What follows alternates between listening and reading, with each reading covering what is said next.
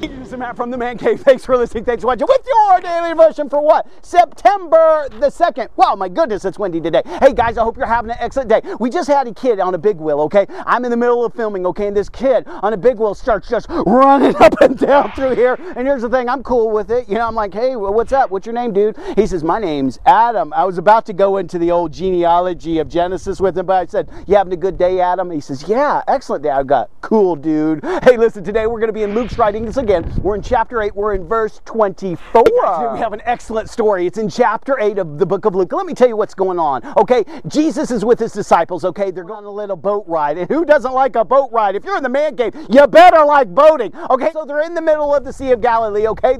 Jesus, he's tired. I love that the text says he's tired. Why? Why does that mean something to me? Because don't you get tired? See, Jesus can understand when you're tired, when you're lonely, when you're hungry, all those different things. He went through them too, guys, okay? He was a real person, okay? But he was just 100% God in Jesus. I love it, okay? So he's sleeping, he's weary, okay? The disciples are out there, which are mainly what? They're mainly fishermen. They're used to water, they're used to the sea. Huge monster storm comes up, okay? Just a crazy storm, okay? What are they trying to do? In their strength. I know there's a lot of strong people in the man cave because it is that, the man cave. They're trying to row to shore. I mean, they're trying to use every last effort, their ability, their resources, their knowledge to get to shore, to get safe, okay? It's not working, okay, because the storm is so violent. It's a crazy storm, okay? They would know storms. And you're like, well, Matt, where are you going with that? Well, guys, they're fishermen, okay?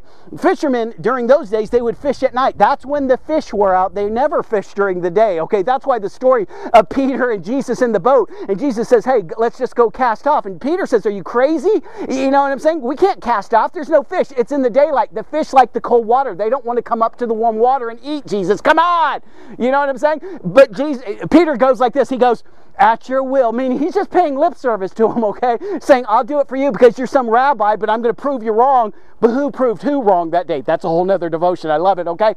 So Peter, James, and John, all these others that are fishermen, they understand weather conditions. They've seen storms come up before, okay? This is nothing new to them. But what is new to them is this. They realize they're about to die. They wake up Jesus, okay, in the middle of the storm and says, Jesus, don't you care? We're about to die. Now, when a person that lives on the water, who's fisherman, that understands the weather, says, we're about to die, and you're sleeping. I mean, in the original language, it's a little bit arrogant. It's a little bit prideful. How can you be sleeping? Are you crazy? We're all about to die.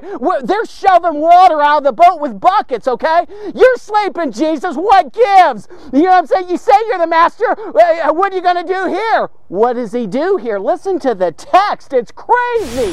The text, I think it's so funny. Then Jesus arose and rebuked the wind and the raging of the water, and it ceased immediately. There was a calm, and he said to them, where is your faith? Friends, watch this very carefully. Jesus speaks words in the storm that was raging. I mean, the waves are coming up over the boat. The wind is blowing at 50, 60, 100 miles an hour. There's light, there's thundering. Jesus speaks, and it's calm that quick. Watch this. Jesus speaks, and it's calm that quick. They say, who? They look at each other. Oh my goodness, are you kidding me? They look at each other and says, who is this, that even the waves, the sea, and the wind obey him? Oh my. Friends, this is God incarnate in flesh. That's who it is. Jesus poses a question, where's your faith? Friends, he could pose that question to you and I today, especially if we call ourselves children of the living God. Some of you are in seasons, okay? You're down and out, you're hurting, you're crying out to God. God only has to speak a word in your direction, okay? And it's going to stop. It's going to cease. It's just going to be like the disciples on the boat. But God is trying to glean out of you. He is trying to pull something out of you in the man cave that you won't give him, okay? He's trying to pull trust out of you and faith out of you, okay?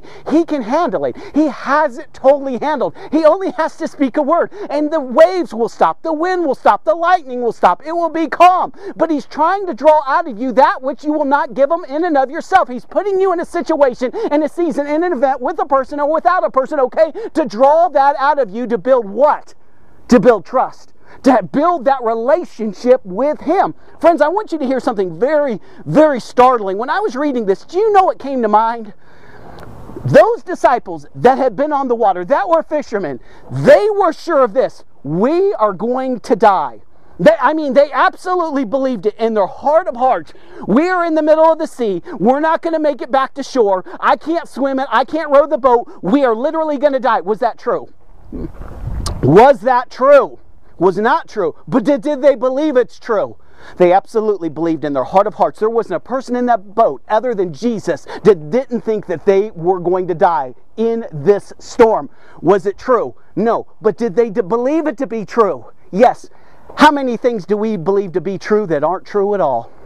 Need I say more? Need I say more? There are things that we've incorporated into our lives, okay, that we believe to be true, but it's not. The disciples that day, they trusted in their past experiences, okay, their wisdom, their knowledge of the sea, their knowledge of fishing, their past, okay, that's what they were trusting in. And so they concluded, we're going to die. But what truth did they not incorporate into the situation, into the event, into the storm that was in their lives? They didn't incorporate the truth, which is Christ.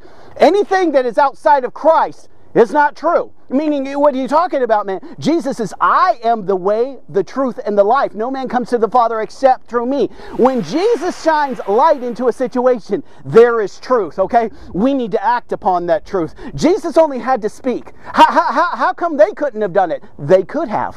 Why? Because they were in the beloved. They were in Christ. They just didn't know it. They didn't believe it. So what is God trying to do? Stretch them, exercise them, get them to the place where they will see the power of Almighty God. When you are surrendered to the Lordship of Jesus Christ, things happen. Watch this very carefully. We'll close here. Did Jesus know there was going to be a storm? Absolutely. He's the greatest weatherman of all. Listen, there's no better weatherman than Jesus, okay? Because He created it. Do you understand what I'm saying? So Jesus knew there was going to be a storm? He absolutely knew there was going to be a storm. What did He want the disciples to do? Exactly. No, Matt, what did He want the disciples to do? Exactly. They at first were trying to do it in and of their strength. And when they came to Jesus, they're not asking for a favor. They're just informing Him, we're going to all die. I guess the ministry's over, partner. You see what I'm saying?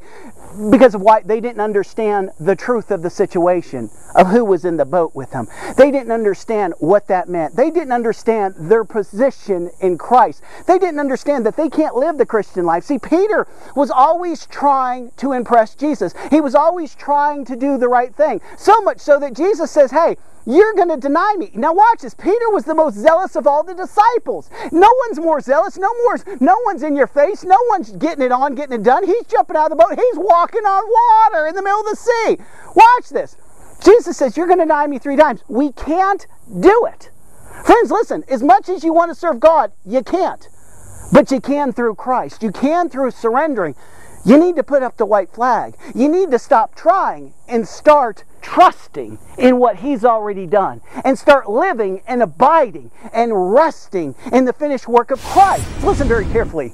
There was a movie sometime back, a while back, I think it's like 20 years now, maybe not that long, okay? It's called Castaway, okay? Tom Hanks, he works for FedEx, his plane goes down, he's on an island, he's by himself. Finally, at the end of the movie, towards the end of the movie, he makes this makeshift raft, okay? And he finally is able to get away from the tide, the breakers, okay, all the waves coming in, and he gets out to sea. But the storm comes up, okay, beats up his raft, and you're like, Matt, where are you going, okay? There's a scene that most people don't even understand, where he has his oars in his hand, and he just throws them. Meaning what he's doing, without even knowing it, okay, spiritually speaking, is he's surrendering to the Lordship of Jesus Christ. Now what he was surrendering to was chance in the movie. He's surrendering to fate, okay? Whatever happens, happens. I'm at the wind's discretion, I'm at the sea's discretion. That's not like it is for you and I. When we throw the oars of our life into the water, what we are putting our trust in is God Himself, the great I Am, the great Jehovah God, okay? The God of Abraham, Isaac, and Jacob, the God that can and will, because you're a child of the living God. There is no misstep when you're trusting God. The greatest thing you can do is throw the oars in, wake Jesus up and say, Lord, what would you have me to do? If you want me to perish, I'll perish. If you want me to live, I'll live. Not my will, but thy will be done. You speak to me. I'm your servant. Here's the thing. Jesus says, Be still. He'll say the same thing into your life, and guess what? Things will calm down. Things will calm down. But I want to leave you with this question. If you're in a storm, why did he send the storm? This is Matt from the Man Cave.